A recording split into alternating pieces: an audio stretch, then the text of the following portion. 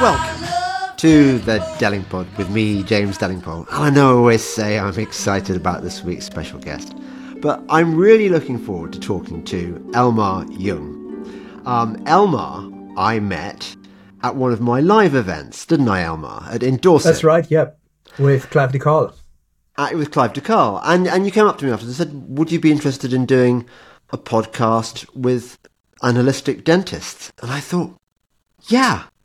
And then I forgot about it. But actually, I'm genuinely interested in finding out, first of all, what holistic dentists do, and then kind of asking you all the questions I've always wanted to ask about teeth and like how to on a personal level, how to undo all the damage which must have been done in my early years by any number of cowboy dentists on a mission to drill my teeth to oblivion. Ask all the questions. So first of all, you've been a holistic dentist for how long?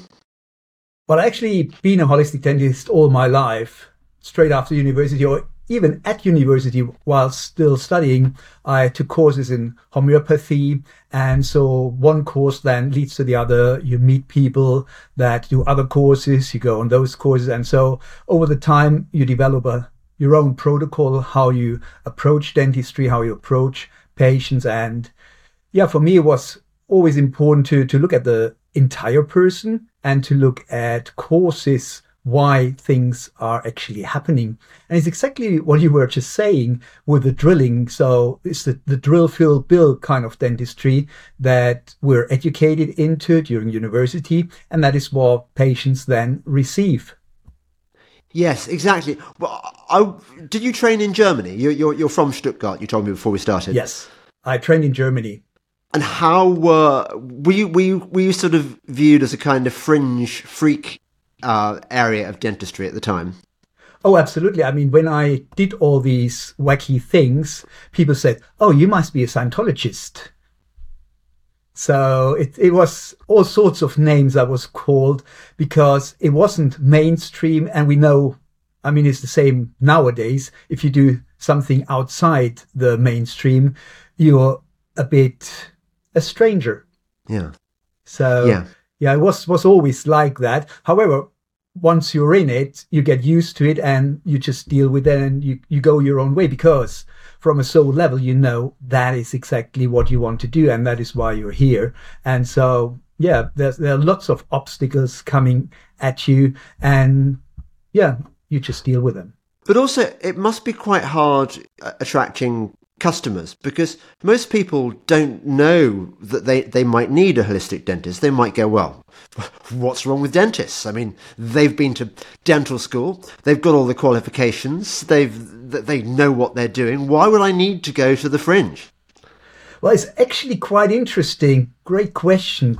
We find that a lot of the patients that come to us, they were in a way disillusioned, not only by dentistry, but also by the medical people, where they have chronic diseases, chronic ailments, and no one can help them. And then they might research, they might find an article that says, well, have you looked at your teeth for your whatever it is?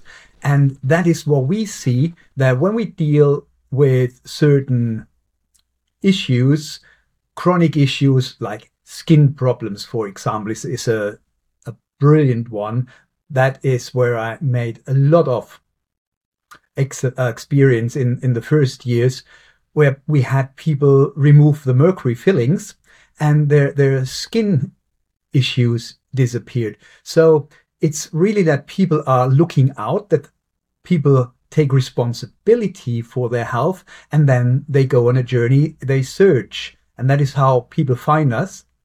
And once people have been happy with us, then they tell their neighbors, they tell their friends. And nowadays, very easy on all those social medias where they then can say, well, I had this, I did that, and this is how it's now. Yeah, well, I think we should start with mercury fillings. That's a really good one. I remember I think it was about 2 or 3 years ago. I have these patron lunches for my super high level patrons. And I think it was my lovely friend Anna who said to me, she kind of depressed me after the lunch. She said, James, I hate to say it, but you realise your health problems are not really going to start going away until you've got rid of your mercury fillings. And I thought, oh no, fillings. I mean, having them put in is bad enough. Having them taken out and then put back in again is horrific. But tell me about, because I think most people of my generation have mercury amalgam fillings. It's what happened. Does it still happen all the time, or is it being phased out? Well, it happens all the time, and it is phased out. There was just from the European Parliament a decree that the amalgam fillings have to be phased out, which brought a big uproar on the dental bodies, because they say it's the best material, it's the cheapest, and the longest lasting. So let's start from the beginning. When we were at high school, there was one element that we were told is the most poisonous non-radiating poison on planet Earth. Which one was it? Might it have been mercury? Exactly. I do remember getting it out and, watching the sort of the blob roll around and thinking, this Quicksilver, this is scary stuff. One didn't want to touch it. So it strikes me as crazy beyond almost imagining that for how many tens of years or maybe even centuries, people have been putting this stuff in mouths. Absolutely, yeah. It's really crazy, and it makes people crazy. Well, we know the Mad Hatter syndrome, so they actually got the mercury poisoning, and this is what we see all the time, that people have the mercury fillings and they develop symptoms. And if you Google symptoms for mercury poisoning, I mean, you're sitting there for days and days. On the other hand, we can't say you have this symptom, this is because you have the mercury fillings. But there are ways of then removing the amalgam fillings very safely, and then we'll see that the symptoms disappear. The problem with amalgam fillings is, other than we're told at university, well, yes, it might be a bit of an issue in its own. However, when it comes into your mouth, when it's plugged in and when it's solid, then there's no problem. Well, unfortunately, nothing could be further from the truth, because the mercury fillings, the mercury amalgam fillings, they release mercury vapor 24/7. So they release the mercury even more when you chew, when you have hot food, when you smoke, when you have acidic food, when you grind your teeth, when you clench your teeth, and if you have dissimilar metals in your mouth. Let's say you have an amalgam filling and you have a gold crown. And oftentimes you don't know you have a gold crown because it looks like a tooth-colored one, but underneath there is a core of metal. So when you have dissimilar metals in your mouth, then it's even more mercury that's leached out from the mercury amalgam fillings, goes into your saliva.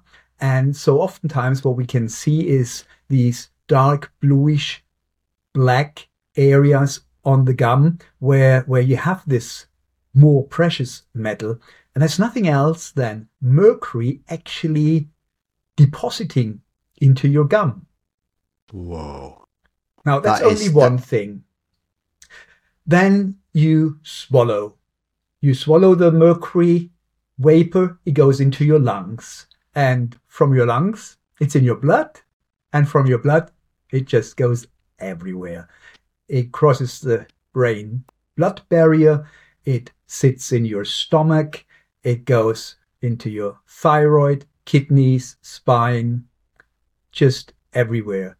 I mean, they did a research project many years ago in the States where they had sheep and they brought radioactive mercury in their teeth and checked where this is going. And they found exactly those organs that I just mentioned.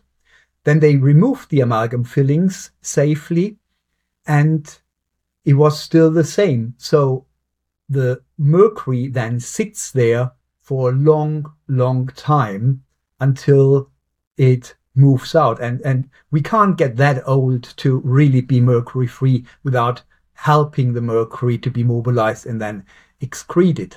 Yes. Well, that process is called chelation, isn't it? CHEL. Well, chelation is one way of doing it. However, it's very important with a chelation that this is done with someone who knows exactly what they're doing, because there's no one chelation material that only chelates the mercury. For example, EDTA is a great chelator, and they normally use it for lead poisoning.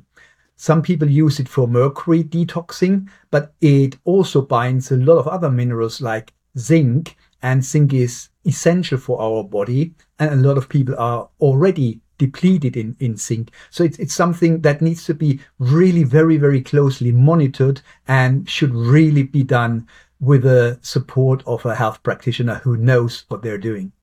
Okay, so that is because I know that the removal methods of mercury fillings, the amount of vapor that is produced in the process is, well, I mean, it's highly toxic and it gets everywhere, which is an argument I can see for having it removed by a holistic dentist with all the extra equipment. But then you've just given me another argument that your holistic dentist will also know how to deal with the after effects better. Absolutely, because that's where we did courses and we really know what works best. So, for example, when we do the amalgam removal in our clinic, we use vitamin C in a rather high dosage. So that already helps with the elimination of mercury. However, the great thing about the mercury detox with vitamin C is that vitamin C is not a chelation. It is a donor, an electron donor, so it can really support the body without affecting other minerals in the way that chelation would do. Did you, by any chance, listen to my podcast with Boyd Haley? I hadn't, but I will definitely do, because he was actually one of the first from universities who got an interest in mercury, and he developed a fantastic remedy to get the mercury out of the body, the OSR. Yes, exactly. And I managed to get hold of some. And because I think, according to Dr. Haley, and I kind of trust him. I'd recommend the podcast to anyone interested in this subject. He's a really splendid man. He says that of all the sort of chelation methods, it's the only one that is capable of penetrating the blood-brain barrier and getting it out of your brain, which is, of course, the worst place where the mercury accumulates, in that sort of soft tissue, fatty tissue. Absolutely. And this OSR was so good that they put so many hurdles in his way. He had to, because he first sold it as a supplement, I think. Yes, he did. And then the FDA said, well, actually, this is not a supplement. This is a proper drug. So you need to go through all the trials, which in the end he did. He found some sponsors to do that.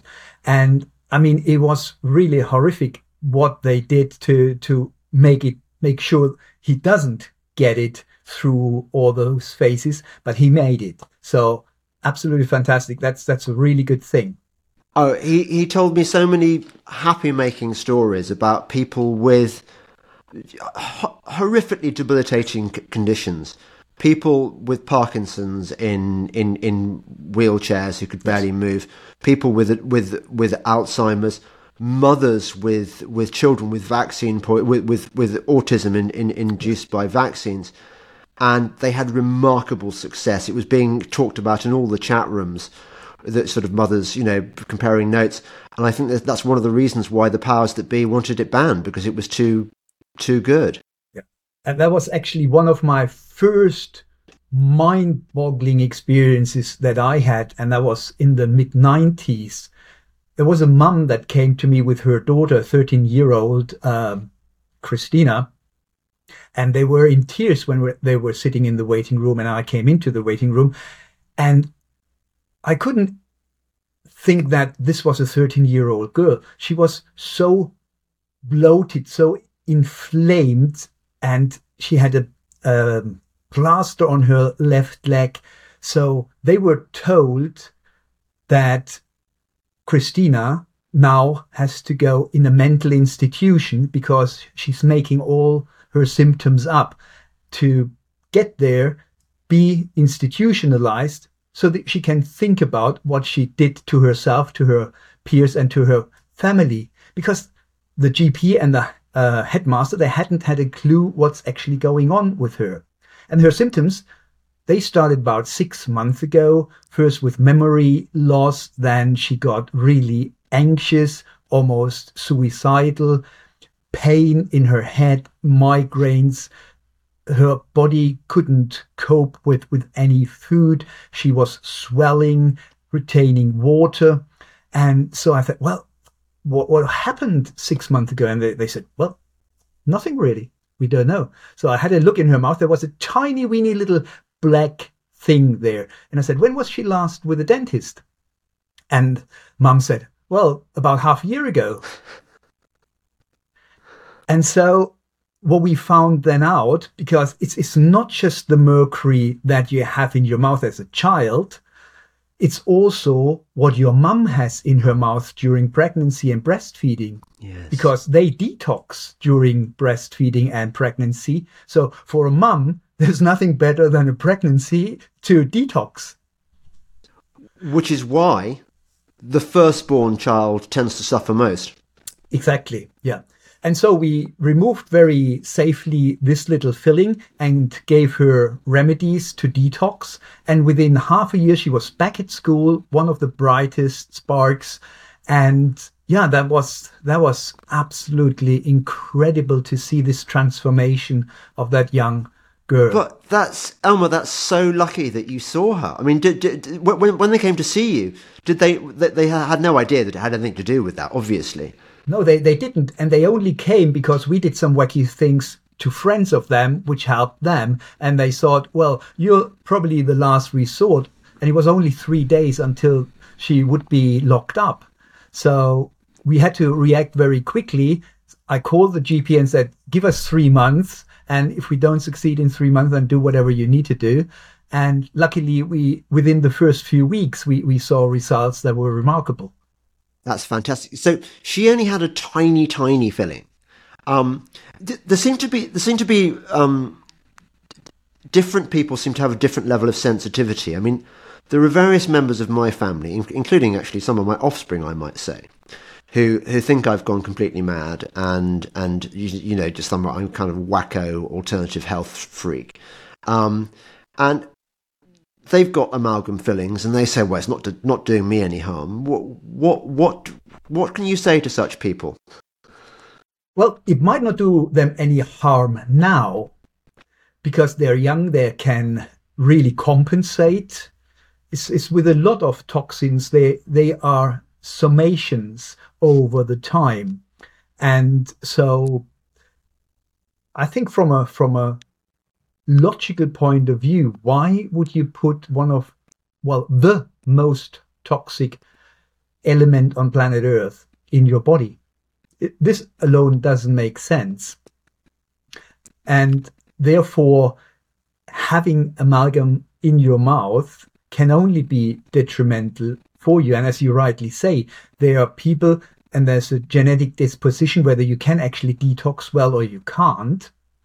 And there are, we know, lots of people who have their mouth full of mercury, are in their 90s now, and they're absolutely fine. Now, we also have to say that nowadays when people, or when babies are born, they already have more than 200 toxins in their blood, whereas 90 years ago, it was definitely not that many. So we already enter this world with a huge bucket of toxins, and we don't need that much on top of it to become sick in some way or the other. Right. So, because if you went to a conventional, let's say, dentist, I find that their advice tends to be, yeah, just leave your mercury fillings where they are. They're fine. You know, you'll do more harm than good taking them out. Now, does that advice ever apply? Would you say? I mean, do you think if you've got mercury fillings, you should take them out? Is that your line? Well, the way they say is absolutely correct. You'd rather leave them in than drill them out as you drill out composite fillings, for example. So if you want to have your mercury fillings removed, you must make sure it's done in a very, very safe way. Otherwise, I would say, if they can't provide that protocol, which I talk in a moment, then don't do it. And how much roughly is it going to cost you to get it done properly per filling, say? Well, we charge, depending on the size of the filling, between 340 and 850, 900 pounds, depending on what the replacement is. Right. So you can, if it's a smaller filling, you can do a direct composite filling. And if it's a bigger one, you might need a ceramic inlay or even a crown if there's not much left from the tooth. Okay. So the protocol is called SMART because it is a SMART protocol, and that stands for Safe Mercury Amalgam Removal Technique. And it's a protocol that makes sure that not only the patient, but also staff and dentist are protected to the maximum. So that means the patient is completely covered, where special glasses have nasal insufflation of oxygen. We have special suction, external, internal, and we rinse with activated charcoal. We give the vitamin C infusions. So we really do the best we can according to this protocol. Because in the end, it's the dentist and the nurse who suffer most, because they're in there all day long. And the mercury that they drill out, if they don't do it properly, it floats around in the air, then sits down on the ground. So no way how to sweep this when the cleaner comes in. It will always stay there. So if you go into a practice that does mercury, you can be sure that there will be mercury in the room, and you will take mercury home with you. So sell it to me. Say I'm I haven't got much money, but I've got my mouth full of amalgam fillings. What benefits could I expect to see for all this outlay afterwards?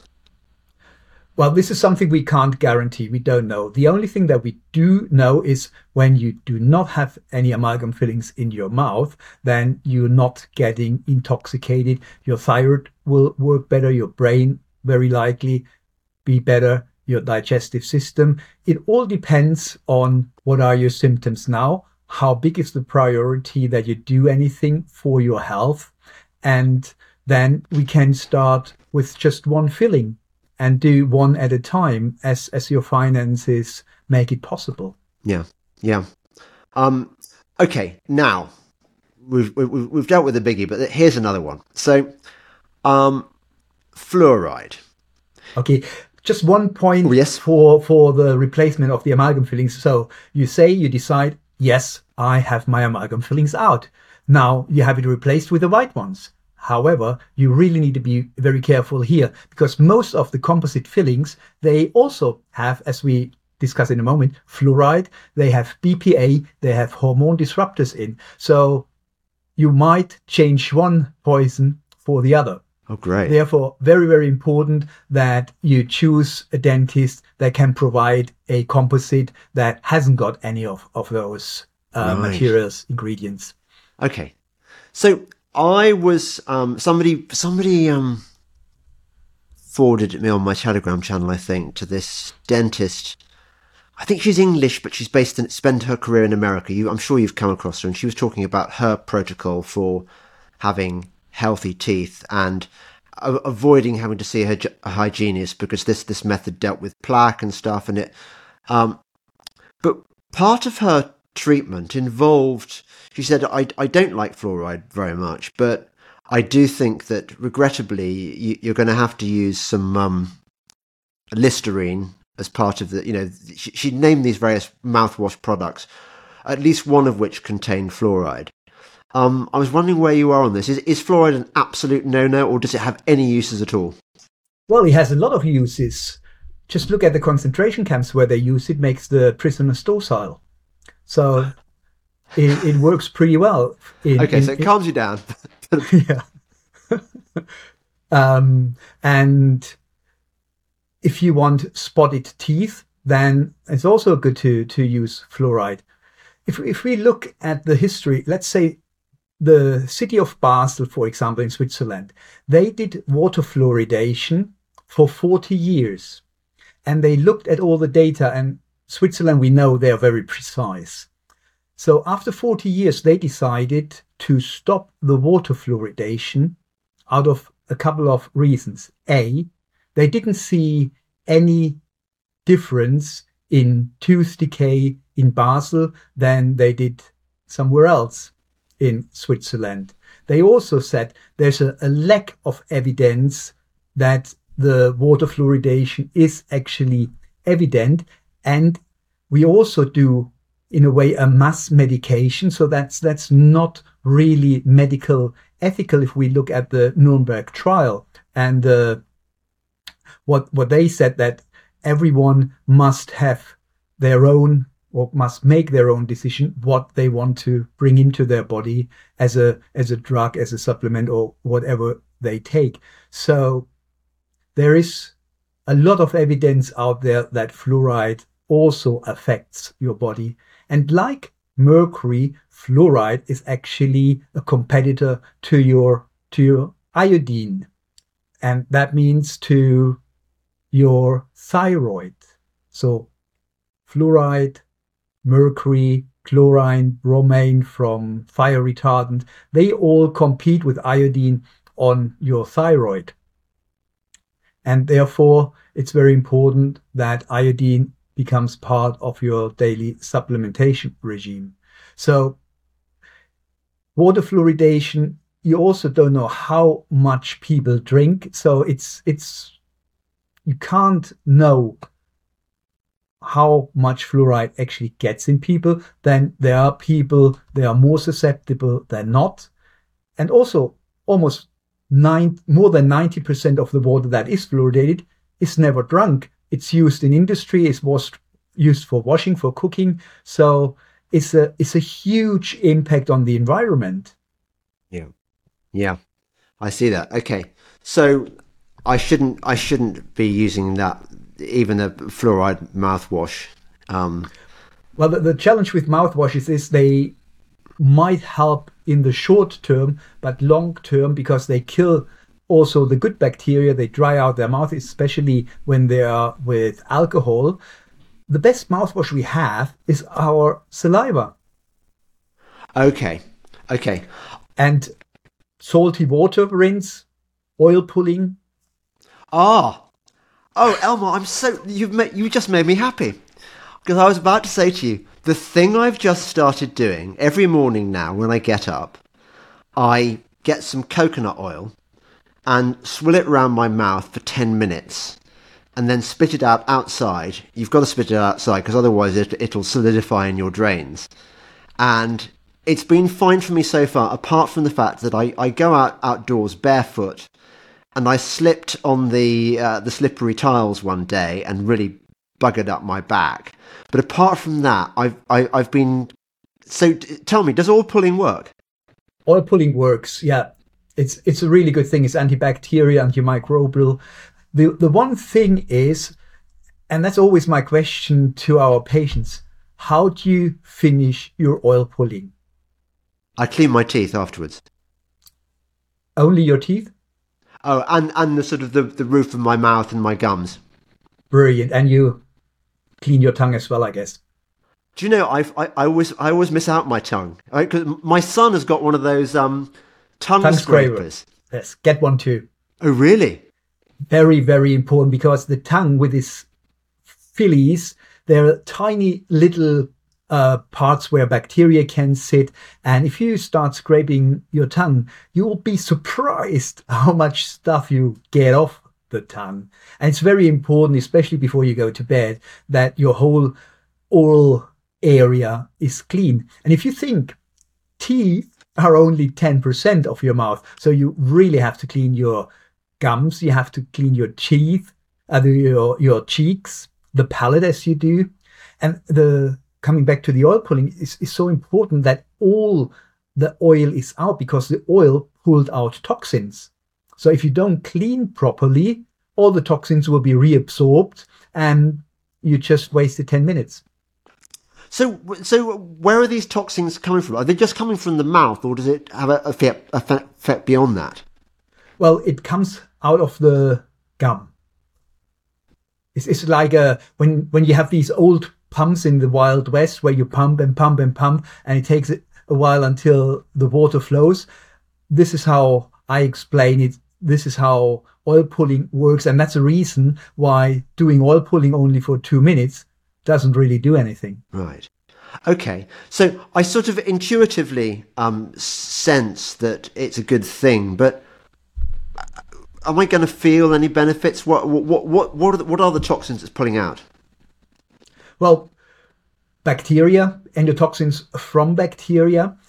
And what I found when I did it 20 years ago, I did it for about 4 months or so, and overnight, after 3 months or so, my teeth almost overnight became much brighter, to my total surprise. I noticed this when I've just spat out the oil. My teeth look lovely. Yeah. It's a great way to do it, and it's so cheap, it's natural, it's healthy. You don't bring any nasty bits into your system. So yeah, keep going. Very good. So that's oil pulling done. Now, what about electric toothbrush versus hand toothbrush? Well, whatever is more convenient for you. The main thing is that most people don't brush long enough. And whether they don't brush long enough with an electric or with a manual doesn't really matter. And I always say jokingly, you only need to brush the ones you want to keep. And so if you have a lot of teeth left, then you need at the very, very least 2 minutes to clean them properly. Right. Okay. So one of the things I picked up from this dentist woman whose name I can't remember is that you start off sort of brushing the gums and sort of in a sort of upward stroking motion. So you're massaging the gums before you get to the teeth. Is that right?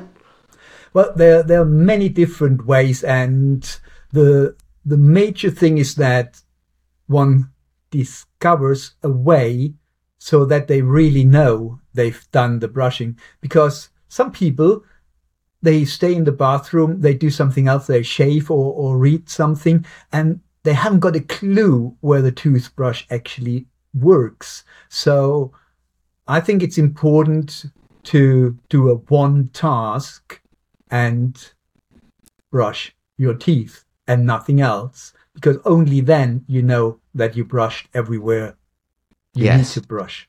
Brush mindfully, as I suppose they'd put it. Yeah, absolutely. Yeah. Okay. What I find that despite my best efforts, particularly behind those teeth there, I get plaque build up quite quickly. And I can sort of scrape it off with my fingernail sometimes. But hygienists are so bloody expensive and so hard to get appointments with. Is there any other way of avoiding this plaque build-up? You won't like what I'm saying. Get rid of your amalgam fillings, because it's really about a disbalance that you have in your mouth. People who have had their mercury fillings out and go to a more balanced lifestyle, they don't need a dental hygienist. Oh, I had my amalgam fillings out, but not with an holistic dentist. And I must say, I mean, although he was jolly nice, and it was about 7 days after, I felt really, really shit. I mean, I definitely had a bad reaction. Yeah. And I suppose luckily I've had access to that Boyd Haley magic formula, Yeah.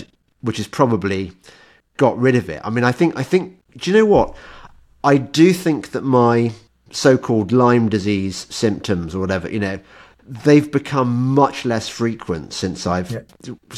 I suspect that Lyme disease and mercury poisoning, they're all on a sort of spectrum of, they work with one another. Yeah. But yes, okay. What else can I do to? What about that xylitol?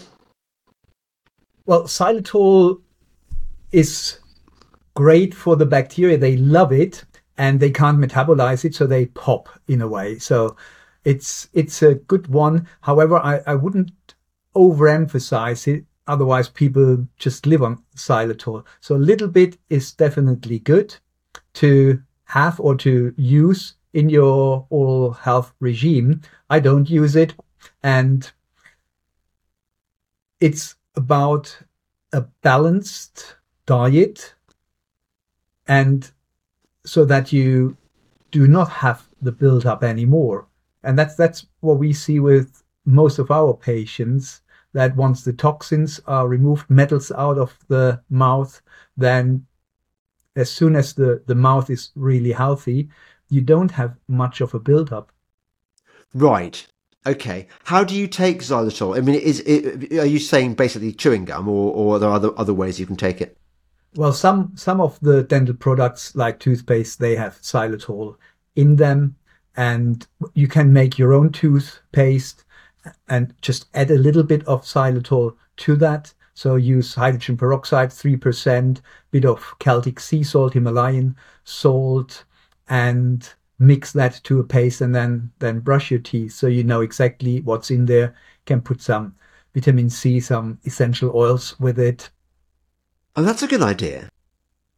But how does one get the recipe for that? You go on my YouTube channel. I did that, I think, 10, 15 years ago. I did a little video clip, show all the ingredients. And yeah, it's very, very easy to do. And you know exactly what you put in. Okay, because at the moment I don't use fluoride toothpaste. I use that fennel flavored. You get it from health food shops. What's it called? You must know the one. There are so many. Oh, okay, but they're okay, aren't they? Yeah, as long as there is no fluoride in it, no sodium lauryl sulfate, and any other nasties. You want one that hasn't got any glycerine in, because that coats the teeth, so the goodies from the toothpaste can't get to the tooth. There's still, other than the fluoride, a couple of other ingredients that you want to avoid. Right. Okay. Now tell me about gum recession. Is there anything that one can do to kind of heal it, or The question is, what is the reason for the gum recession? And there are mainly two reasons. One is from inflammation, and the other is mechanical.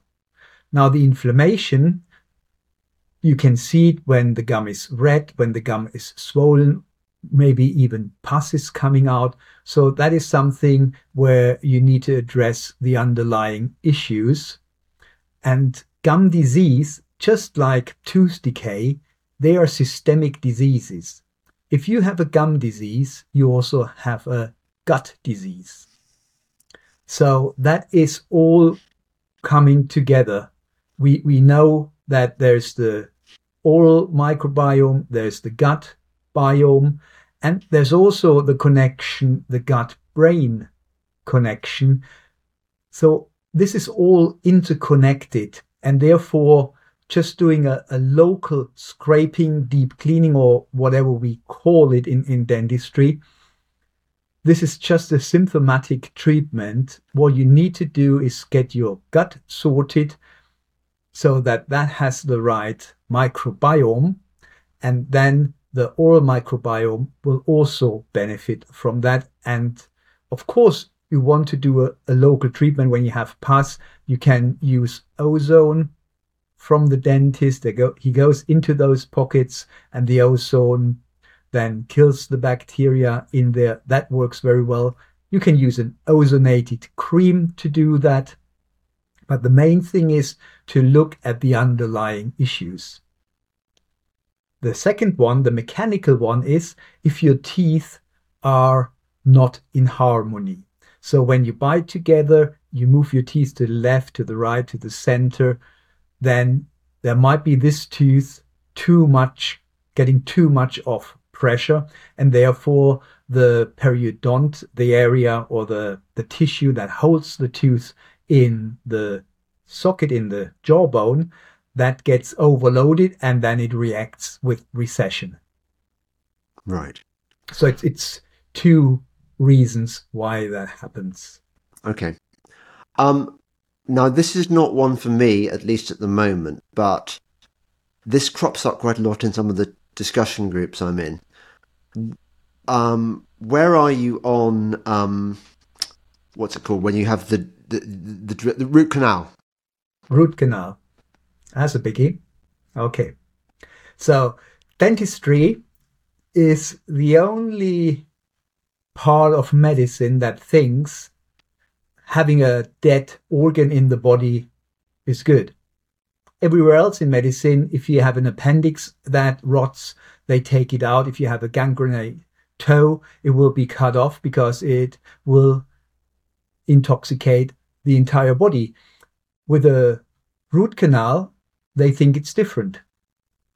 Now, the challenge with root canals is that, especially when you have a molar tooth, one of those big teeth that have 3, 4, or 5 roots, then they have 4 or 5 main channels. And there are specialists, endodontists, who do a fabulous job in removing the pulp, the nerve, the arteries, all the stuff that's in the pulp. Now, the challenge here is that a tooth exists of far more channels than just those main channels. Some researchers say that is 2 to 3 miles of tiny little channels inside your tooth. And the other challenge is that you can't make that sterile. So they took a root canal treated tooth and put it through industrialized sterilization. Then they opened the tooth and they still found lots and lots of bacteria. So for bacteria, it's an ideal hiding place because nothing gets there. And all those solutions that you use whilst you do the root canal treatment, they just don't penetrate the tooth to an extent that we can say it's bacteria free. And even if it would do that, once you stop the treatment, because laser can do a lot, ozone can do a lot, but as soon as you stop that, the bacteria will migrate back in and you still have the issue. Now, that's on a, let's say, on a physical area. If we then look into the bigger scope of things, and this is where it then becomes holistic even more, the Chinese, they know acupuncture for thousands of years. They know there are energy pathways through the body, and every single tooth is connected to one of those energy pathways. So, for example, your front teeth, upper and lower, the 4 front teeth, they are connected to your kidneys, your bladder, your urogenital system. What that means is that when you have a dead tooth or a root canal treated tooth, that energy on this meridian, on this energy pathway, can be reduced or even blocked, which means that you have a root canal in your mouth, and that has an effect on those correlated meridians. And therefore, we think that root canals, to be really healthy, would be a good idea to have them removed. Right. Sorry, I don't even know what a root canal is. A root canal is, let's say you hurt your tooth, a tooth is broken, and the nerve is exposed. To help the tooth to leave the tooth inside, or the rest that is there, the dentist removes the pulp. The pulp is the area in the middle of the tooth where you have the nerve, where you have all the blood coming in, the lymph vessels. So that will be cleaned. The tooth actually will be killed. Life will be taken away from it. So then they fill a mass into this channel. And a lot of the times, this is not really the most natural thing that goes in there. And then they rebuild the tooth. Often they put a metal post in and then a crown to hold it. Okay. So is it possible to undo that? I think over the years we will discover that we find ways with stem cell therapy that we can bring back life into teeth. At the moment, I haven't seen anything like that happen. So at the moment, if you've had a root canal, you're stuck with it. Yes. But your advice would be don't if your dentist tells you need one. Yes. It's also a question how we approach the tooth, because if you have, for example, a deep decay, and if the decay is removed all at once, you might end up in the nerve. So our approach is then to remove as much as we can without getting in the nerve, putting a temporary filling there, and then give it 3 or 6 months.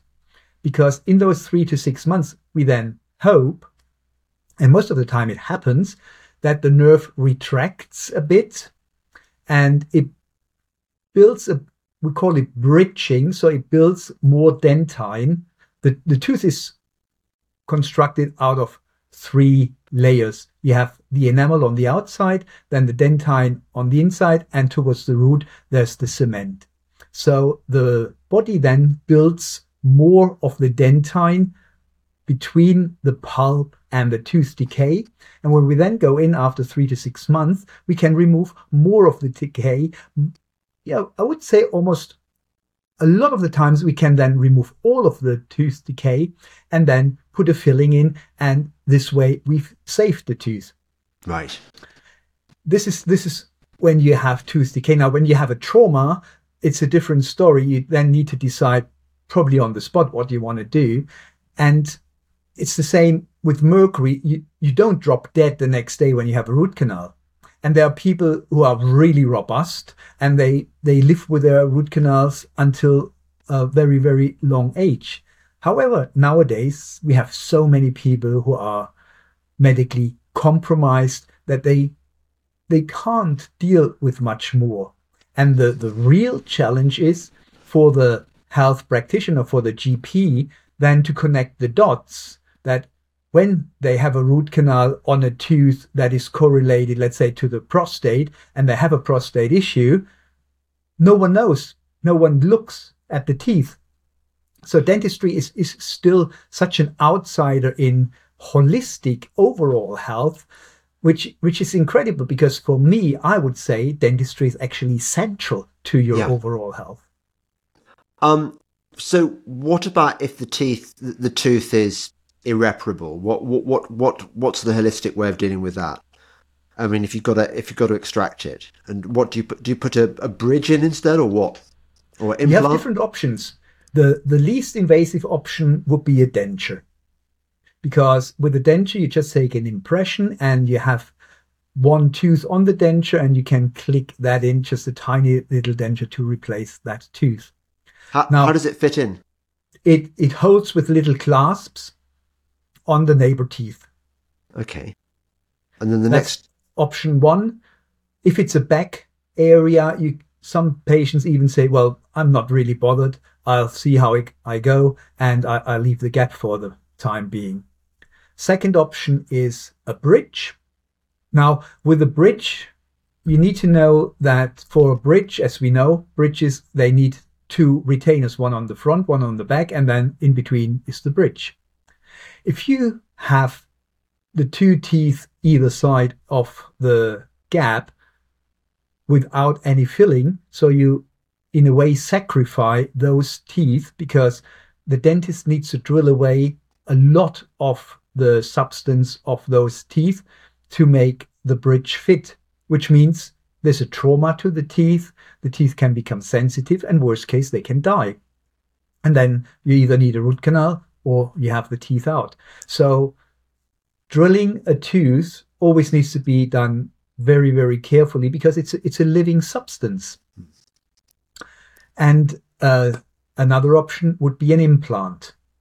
An implant is an artificial root that is placed into the jawbone, and then you bring in a crown onto that implant.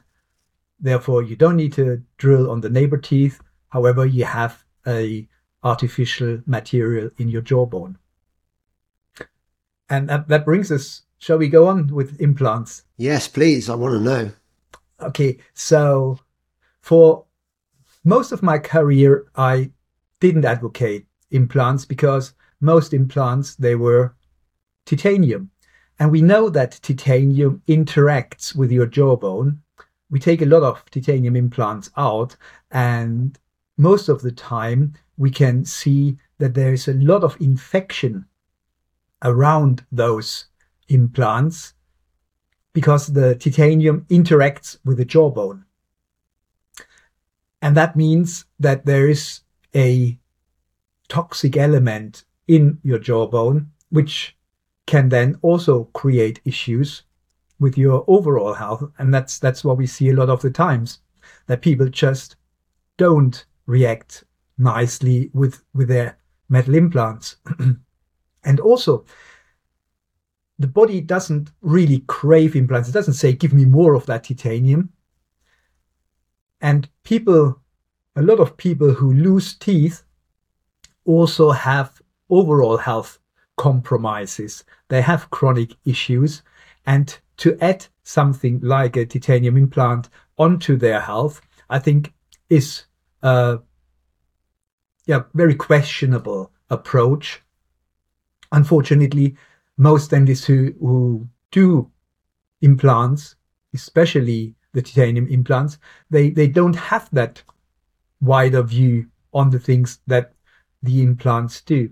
Now, it's said that the implants incorporate, osseointegration is the word, that they integrate into the bone very nicely. Well, I have to tell that with the implants that we see, is most of the times not the case. We can unscrew the implants a lot of the times. And that means that they haven't really integrated properly. And over the last few years, there have been ceramic implants and zirconia implants coming. And I was still not convinced that this is the right way to go, because we still saw people not dealing very well with their ceramic or zirconia implants. However, over the last 3 years, we have developed a way to reduce stress in our patients' systems. And every person that comes for us for surgery has, or we recommend, that they do what we call biophoton therapy. But it includes much, much more than just the biophoton therapy, which works with mirrors. So we include into that therapy the emotion code from Dr. Bradley Nelson and the German new medicine from Gertrike Hamer. And we dive really, really deeply into blocked emotions, because that, for me nowadays, is one of the major reasons why people get sick. They have blocked emotions. They have blocked emotions where they get the implant, where they had the root canal or whatever happened there. And so we release those blocked emotions, and then the healing is much, much better.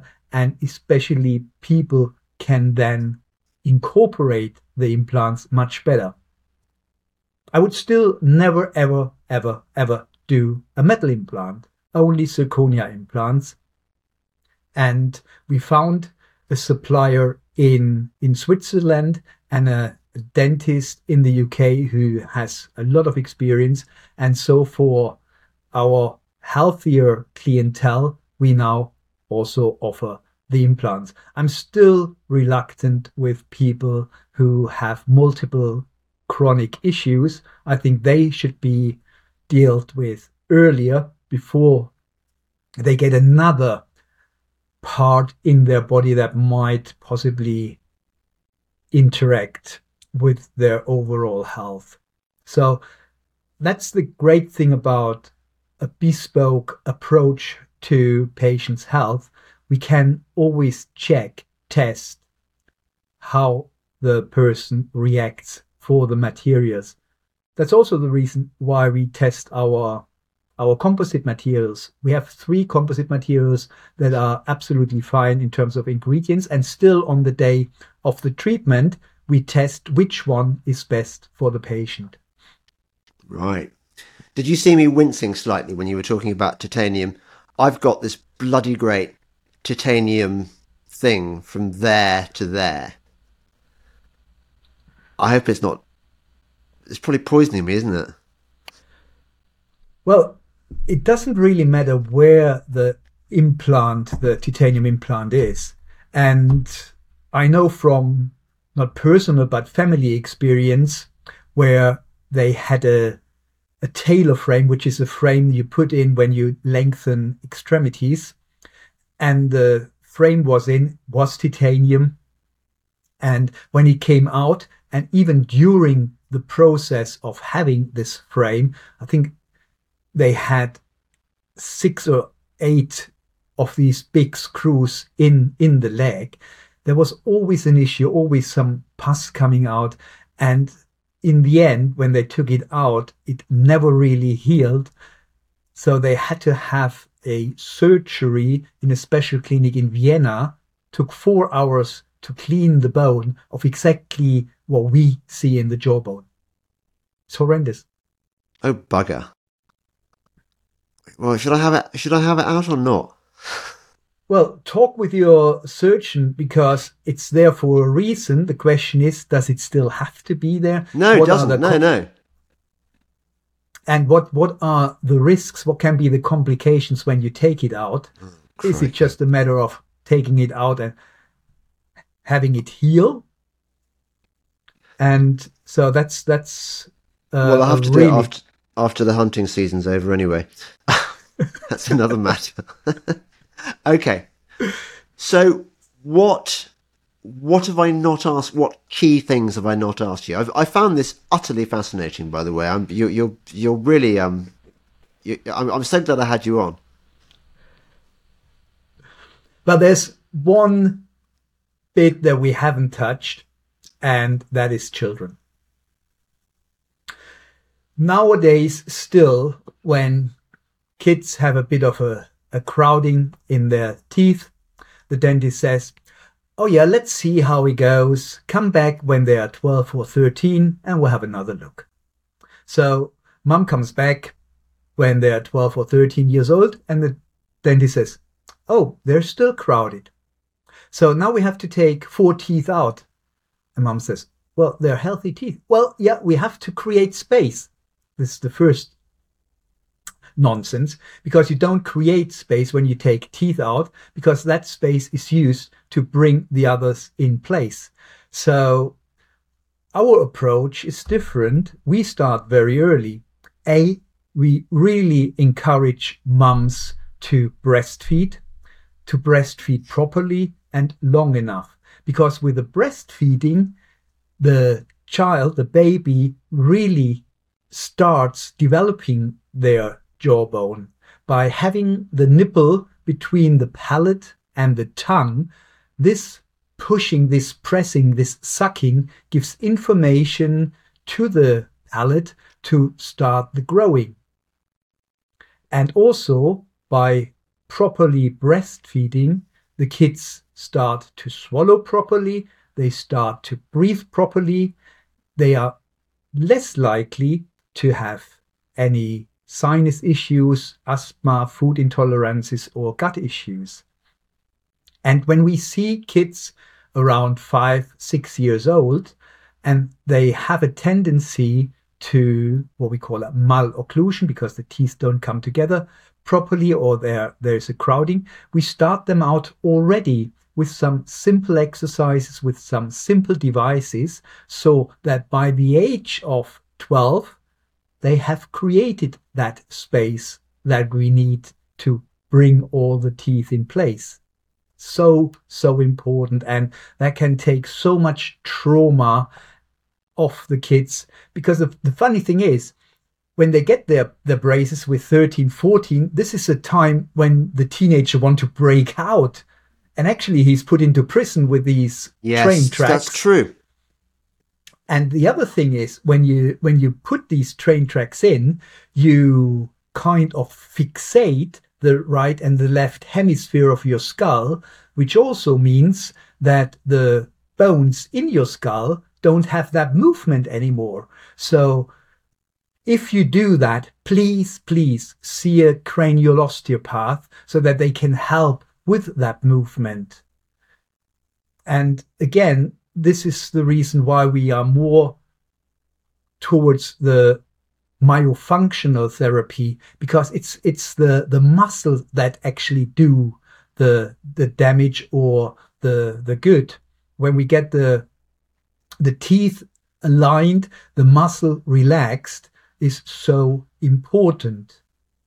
It's also important to check if the child has a tongue tie, because if there's a tongue tie, they can't move the tongue properly, they can't bring the tongue in the position where it actually should be, therefore making it very, very difficult to swallow properly and to sleep properly. So they probably sleep with their mouth open, and that's already very bad for your oral microbiome, because this way your mouth dries out. And that is more likely than to cause tooth decay. So there's a lot of things that we need to look at, and breathing is a very, very, very big one. And hardly anyone breathes properly. Do you know, one of the great improvements in my health is I've been taping up my mouth at night for the last 10 years. And my goodness, you notice if you don't do it, you feel terrible. Yeah. Yeah. Have we sort of more or less covered the bases now, would you say? Anything else? What else?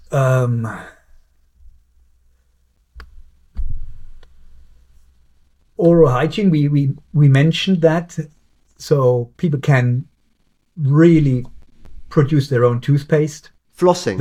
Tell me about flossing. Yeah, flossing, absolutely, because the bristles of your toothbrush don't get in those areas. The main thing is that you get taught to do it correctly, properly, other than just putting the floss down into the area between the teeth. That can really hurt, because you then hit the papilla. So you need to really learn to do it correctly. And I recommend to use a silk floss, because the silk floss hasn't got any plastic in it. And there's research now that the plastic from the floss can actually go into your gum. And there's so much things that we need to research with these microplastics. I think that will be the next biggie, because people or researchers already discover those in the bloodstream of people. Where do you get silk floss from? There's a lady in Canada who sells it worldwide. KMH. What's her name? I think it's KMH Solution, something like that. Silk, and she has a whole bunch of different, very ecological friendly devices. Okay. She's actually on my podcast, one of my podcasts. Okay. So if you want to listen to anything like that, I think the podcast is a great way of looking for answers, because we're a really bespoke practice. So if someone wants to ask questions, I really encourage them to have a look first in the podcast, listen to them. The whole area of dentistry is covered there. I'm pretty sure that they find a solution and the answer. And we also on our website have a frequently asked question area. So yeah, or another thing is buy their book, Shut Your Mouth and Open Wide. That's a very excellent bit of product placement there, Elmar. I'm so glad. You know, there's a saying among regulars of this show that if the podcasts last only an hour, it normally means that it's been a bad experience.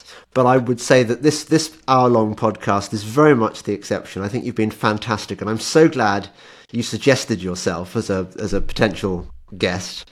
You've been fascinating. Please tell people where they can find your website and your other stuff. Well, the website is www.dr Delta Romeo hyphen Elmar Echo Lima Mike Alpha Romeo hyphen Jung. That's Julia Uniform November Golf.com. We're based in Southampton. And just one thing with my name, we had a patient the other day, and if you look at Jung, you normally spell it Jung, and he came in and said to me, "Oh my God, you're not Chinese." Oh, you are spelt with a Y?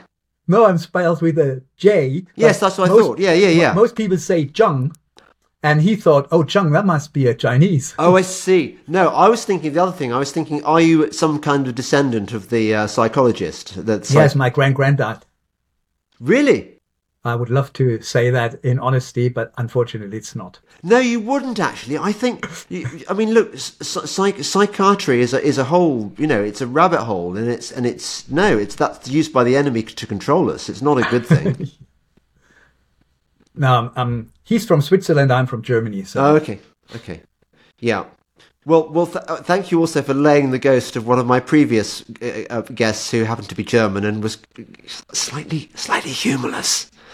Really didn't get me at all, and it kind of, you know, it was kind of orcs. Anyway, I would love to say something else in terms of what we offer with the holistic treatment, because I think this is where especially your audience might really resonate with that we see disease, whether that's in the teeth or in our body. This is something, A, we created ourselves, and B, it's a sign of our, I would even say, soul to show us, please, Elmar, have a look. Because it's no coincidence that we develop tooth decay on the upper right canine tooth if we are very aggressive or we suppress our aggression, because that tooth is connected with the liver, with the eyes, and this is our, so to say, aggressive tooth. So I think it's very, very important that we, A, obviously take responsibility for our health and look at diseases in a way that they just signal us, hello, something's not quite right. Please have a look. Otherwise, I need to send you something else. Is that the upper right canine? That one there? Yeah, it's the third from the middle. Yeah, the really spiky one. I don't have. So obviously, aggression is not my problem. No, is the back one there? What's that? What does that mean? The back one on the top is stomach and pancreas. Oh, right. And that's connected with emotions like what can't you stomach, what's on your stomach, these kind of things. So it's fascinating to look into that correlation of teeth, organs, emotions. And yeah, as I said, I'm pretty sure that when we uncover and unleash those blocked emotions, and Sam Cooper, who does that treatment in our clinic, she's absolutely brilliant, and people probably know about entities and all sorts of funny critters. We can remove all these things as well. And so it can be done remotely. We have patients all over the world who just call for that kind of treatment. And I think this is actually the future, to make sure that we release our blocked emotions so that we can actually flourish. Oh, that's great. I love it. I love all this kind of crazy. Yeah, I mean, I'm really into it. Elmar, thank you so much. It was my pleasure. Thank you. I'll put the links at the bottom. If you've enjoyed this podcast as much as I have, I hope you'll consider supporting me. You remember, it's not just because you love me or because you like my stuff. It's also because you do get early access to all these podcasts. There's now about a week's delay, I think, before I release them. So if you want to get in there first, support me on Substack. Locals are my favourites. You can buy me a coffee if you just want to give me dribs and drabs here and there. Go to my ever-improving, ever-expanding website, jamesdellingpole.co.uk. It's great. There's all sorts of stuff about me. There's an archive now. It gets better and better, thanks to my brilliant assistant, Andrew. And Elmar Jung, thank you again. It was my pleasure to be here, and I hope you got a lot out of that. I did. Thank you. Yeah.